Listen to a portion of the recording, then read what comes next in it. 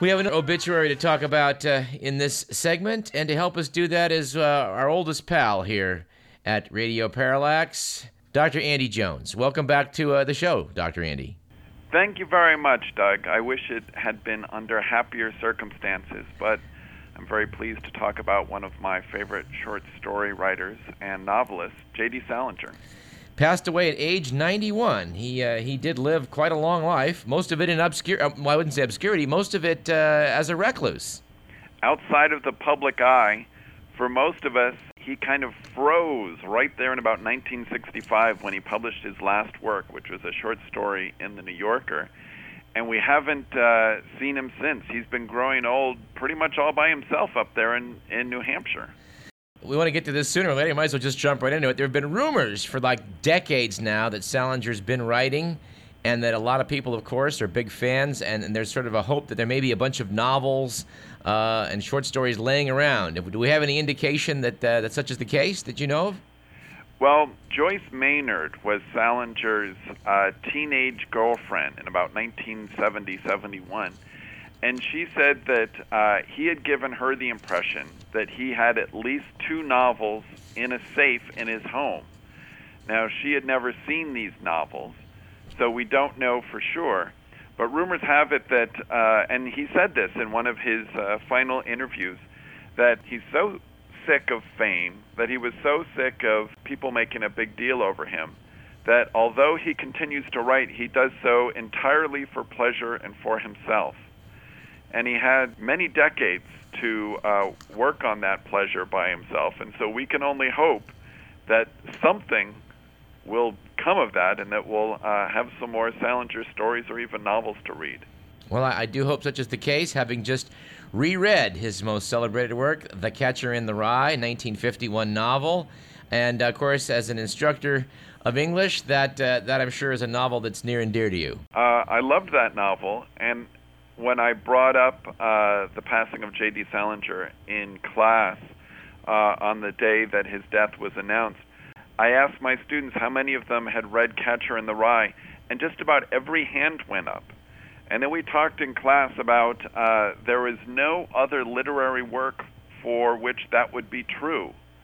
Not The Scarlet Letter, not even Hamlet have all my students read, but all of them seem to have read The Catcher in the Rye. Now, I teach pretty hip students, so I don't know if they're the best sample, but it is impressive that this 1951 novel, as you mentioned, a pretty slim novel about a young, jaded American boy who had just been expelled from prep school, that it continues to strike a nerve even with students who were born in, get this, 1990.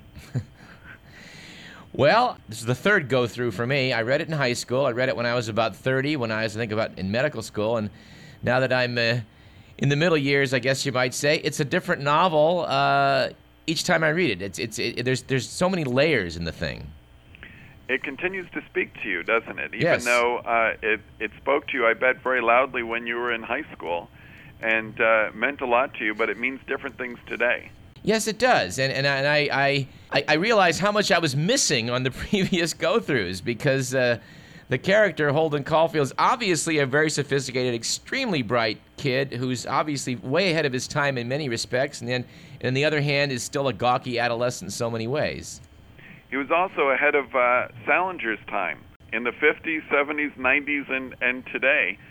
Imagine any other sort of character. I guess Hamlet would be another good example that continues to speak to us so many decades after he was created. I guess we all wish that we could be that smart, that headstrong and confident, and yet that jaded and impatient with phonies. We always, I guess, speculate as to how much of the character in the book represents the author, but in the book, he's railing against the phonies of the world, and it does seem that in real life, Salinger did reject fame and fortune and all that meant. So it must be reflective in the character. Salinger, it seems to me, reflected almost everyone. Not only phonies, but also heartfelt fans. He just told his agent to go ahead and burn his fan mail. Just burn it. I don't know if he wanted to know that it had been burned, today we probably just would have recycled it. He wanted to play no part of being famous. And as far as we know, even though his royalties have paid for that huge estate he had in Cornish, New Hampshire, he did a pretty good job with his tall fences around his property and the long dirt road to get to his home. It was enough to keep people from bothering him. You know, one thing I do want to say about this book was how often I laughed out loud. It's a very, very funny work. And I think that's one reason why it strikes a nerve, because students, they generally don't want to read what's being assigned to them. But something so funny and witty as Catcher in the Rye, they welcome the opportunity to read it. And as the New York Times said in the obituary, that it is as much a rite of passage for teenagers as a learning permit. Well, Dr. Andy, I gather that Mr. Salinger was quite influential. He was influential, especially during those crucial post-war years in the 1950s. Certainly Catcher in the Rye was a huge book, but also through the 1950s, The New Yorker was publishing a great number of Salinger's stories. His final story in 1965 was 25,000 words and took up much of that particular week's New Yorker when it was published. And a great number of writers thereafter looked to the New Yorker and looked to Salinger as examples of what one could do with dialogue, what one could do with characterization. In his later stories, Salinger also resisted the urge to kind of wrap up the ending of a story with a very neat bow. That there was a kind of Zen complacency that many readers and critics noticed in his stories that gave them a more lifelike reflection of who we are and what our lives are like. And many authors, and I'm thinking of John Updike in particular, and many other fiction writers who began to flourish in the 1950s and thereafter. Many writers either acknowledged and incorporated that influence or tried to respond to it or even rebel against it. But he was a huge and important figure, in part because everyone read him, and he was a certain common denominator for literate people, especially on the East Coast, where Salinger set many of his stories in New York and Connecticut, Pennsylvania, that particular area. One thing that struck me, and I'm not sure where exactly I read this, was that someone said the problem with like reading the Catcher in the Rye was that the narrator is so distinctive in his voice that when you try to write something, you wind up writing like Holden Caulfield. I think that's right. People said that Salinger's was the strongest and most original of the voices of that era, and therefore it was difficult not to sound like him once you had read his prose over and over again. Very much the way that certain musicians in the mid to late 60s had to either figure out that they were going to sound like the Beatles or try not to sound like the Beatles. But that the Beatles were there and they couldn't quite escape the influence. Is The Catcher in the Rye your favorite of his works? I know people say that Franny and Zoe, I guess, is a lot of folks' favorite. Catcher in the Rye is my favorite. I really love the stories. One of my favorites is titled, I think it's called A Perfect Day for Banana Fish, which is just a heartbreaking story and shocking to people who had read Catcher in the Rye, because there is a surprise ending. And it still catches my heart in my throat when I read it all these decades later. Oh my, that's such a titillating description that I think a lot of people, including myself, have to go out and read it now. I think you better find that. One thing that the New Yorker, which was the long time and since the 50s really the only home for magazine fiction of J.D. Salinger, one thing that the New Yorker has done, I've heard, is that they put a lot of the stories for which they have the copyright right up on their website. So we have an opportunity now to go see some Salinger very casually on the web at the website of The New Yorker, which I believe is newyorker.com. Well, Dr. Andy, thanks for looking at a great writer, J.D. Salinger, and I guess we can join you in hoping that someone's going to have a press conference in the next few weeks and announce that there's several new novels that they'll be publishing soon. I think it'll be months rather than weeks, but we can always be hopeful. I remember reading an article, perhaps 25 years ago, of Salinger fans where no matter how much they loved the writer, they said that they did not look with despair at the day that he would pass away, because that might mean indeed that we would get our hands on some of his great stories and even novels. Well, before you leave us, Dr. Andy, any poetry readings and such coming up? Any things on the literary front, an area which we are somewhat, frankly, remiss on this program? Well, every first Wednesday of the month, I host a poetry reading at Bistro 33, at the Poetry Night at Bistro 33 series. And those begin at 8 o'clock now. We've got a great number of writers coming, and on March 3rd, I think it is, the first Wednesday in March, we have John Bowe, who is a professor of writing in the University Writing Program, and who tells some of the best and most ribald stories, many of them taken from folklore, that you can find anywhere. So it's part poetry reading, part storytelling, and part raunchy stand-up comedy, the sort of comedy that we wouldn't be able to have him reproduce even on KDVS, everyone's favorite campus and community radio station. And I want to remind our listeners that Dr. Andy Jones is the host of Dr. Andy's Poetry and Technology Hour, heard every Wednesdays at 5 o'clock on this very same station. That's right, Doug, and I'm happy to call KDVS my home as you do. And I'll remind folks as well that April's right around the corner. People should be thinking now about what they want to give to support this local community and cultural resource. Indeed they should. Dr. Andy, it's been a pleasure again. Come back soon. I will, Doug. Talk to you soon. All righty. Bye-bye.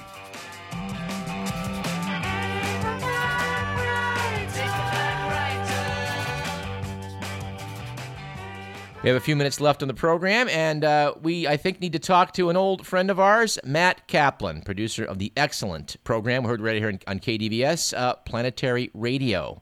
Every Fridays at 9 o'clock, we are treated to that, and so it's our pleasure to say welcome back to Radio Parallax, Matt Kaplan. Doug, thank you. It's always a pleasure. Now, Matt, this is we're doing some obituaries to round out the show, and I guess that the appropriate obituary for you is to talk about the end of the Mars rover. The Spirit rover is no longer a rover. Well, yes, although the rumors of its entire demise have been exaggerated, to paraphrase Mark Twain, it's still very much alive and hopefully is going to live through the winter. Yeah, but it's at this point they're talking about more like it was a weather station than a rover. Yeah, although, and this is actually in the current show, we're talking to the project manager, John Callis, and he and Steve Squires and others have talked about the great science they're going to be able to do. Weather is part of it, you're right. But another one, which only is possible because it's going to be absolutely stock still, is to help determine whether Mars has a liquid or a solid core, which it can do because it's going to be sitting there without moving. I guess because it's not moving, you get such an incredibly precise location that I guess you're kind of doing, looking for Martian plate tectonics or something? Or Exactly right, yes. And it's because Mars has a little bit of a wobble, like most of us and most planets, and that wobble will be different depending on, what the planet is, what its state is at its core. And they can actually tell from the radio signal. This is one of these, as I said to John Callis, one of these Doppler miracles that's just incredibly sensitive receivers. And they can, in 3 dimensions, tell whether the rover is moving. Well, I certainly think our listeners are going to want to tune in tomorrow morning at 9 o'clock to hear from Steve Squires. We had him on this show, and he certainly is a great guest. But, Matt, as long as I'm talking about Mars with you, the current cover of New Scientist magazine talks about how forget the moon, forget Mars, where we ought to go is to one of Mars's moons, Phobos. An interesting suggestion.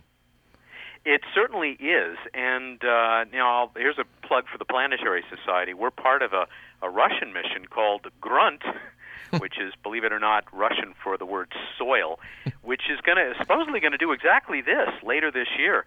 They're going to launch to Mars, grab a little piece of Phobos, and bring it back. And Planetary Society has a little experiment called Life on this probe. It's a tough mission, but it does represent exactly the kinds of things that we think ought to be happening, and in fact that are backed in large part by the just revealed new NASA budget and plans, which have lots of exploration of the solar system built in. Oh, and I should mention, Doug, I wish we'd had Steve Squires on as well, but it's just John Callis, the rover project manager that we have on. But we'll get Steve back soon. I'm confident that you will. There's been a lot of publicity about this budget. They're talking about canceling going to the moon, and some people kind of thought that was bad, but I guess this idea of spending more money going out to the planets has a lot of people pretty happy about it at the Planetary Society. You bet. And, I'm with Buzz Aldrin, who says there's nothing wrong with going to the moon. More power to the countries who want to go there. They can find all the stuff that we left 40 years ago. And let's move on. Let's do real exploration and target Mars and other places that are really interesting. You know, since you mentioned that, Matt, someone was quoting Buzz Aldrin as if he lost his mind when he was referring to a monolith on Phobos, like it was the 2001 Space Odyssey. But in that magazine, they showed there is an odd little structure on Phobos that they call the monolith. That's news to me. I'll have to look that up, Doug. That's I hope it doesn't have proto-human chimps dancing around it, does it? I don't. Not as far as I know, and as far as I know, it's not a perfect rectangle. So or whatever. Yeah. Well, I guess it gives the face something to look at when it looks up at the sky. Good Lord. We did some debunking of that, and that just goes on and on, doesn't it? Yes, it sure does. It won't die. Well, Matt, it's been a great pleasure speaking with you again. I do. Well, as long as you're here, we're going to get rebroadcast, of course, on KZFR up in Chico, and you used to be on up there, and I think the good folks up there better take a look again, see if they can't put you back on. Doug, as you know, we are incredibly grateful to you for opportunities like this, but also for the help that you've given us up there and helping get planetary radio out to lots of our good friends and listeners up in Northern California and, of course, all of us down here, the smart ones anyway, envy all of you who get to live up there. Well, Matt, it's been my pleasure. I know the public affairs directors a few years ago when I drew their attention to your show gave a listen and thought, boy, we need to use this, and it's been on ever since, and people certainly enjoy it. So we hope that you'll keep up the good work. Well, we'll sure try. Thank you, Doug. You too. All right, Matt. I know at the top of the program we talked about having 3 friends from public affairs on, but we're not going to have time today to talk to Franz Kassing about her wonderful series of chats with the recently departed historian Howard Zinn, but we'll get to that in the next week or two. I'm sure we'll have Matt Kaplan on again later in the year. Before we go, we want to tell you that, speaking of Mars, if you go out in the evening sky and look to the east, you can't miss the beautiful orange Mars hanging out among the stars. Its reddish-orange color is quite unmistakable, and the Earth is in the process of lapping Mars on the inside, so it's the closest it's going to be for the next couple of years. Check it out. In fact, Mr. McMillan, this gives us a chance to go out with that excellent piece from Gustav Holst. The theme from My Favorite Martian? No.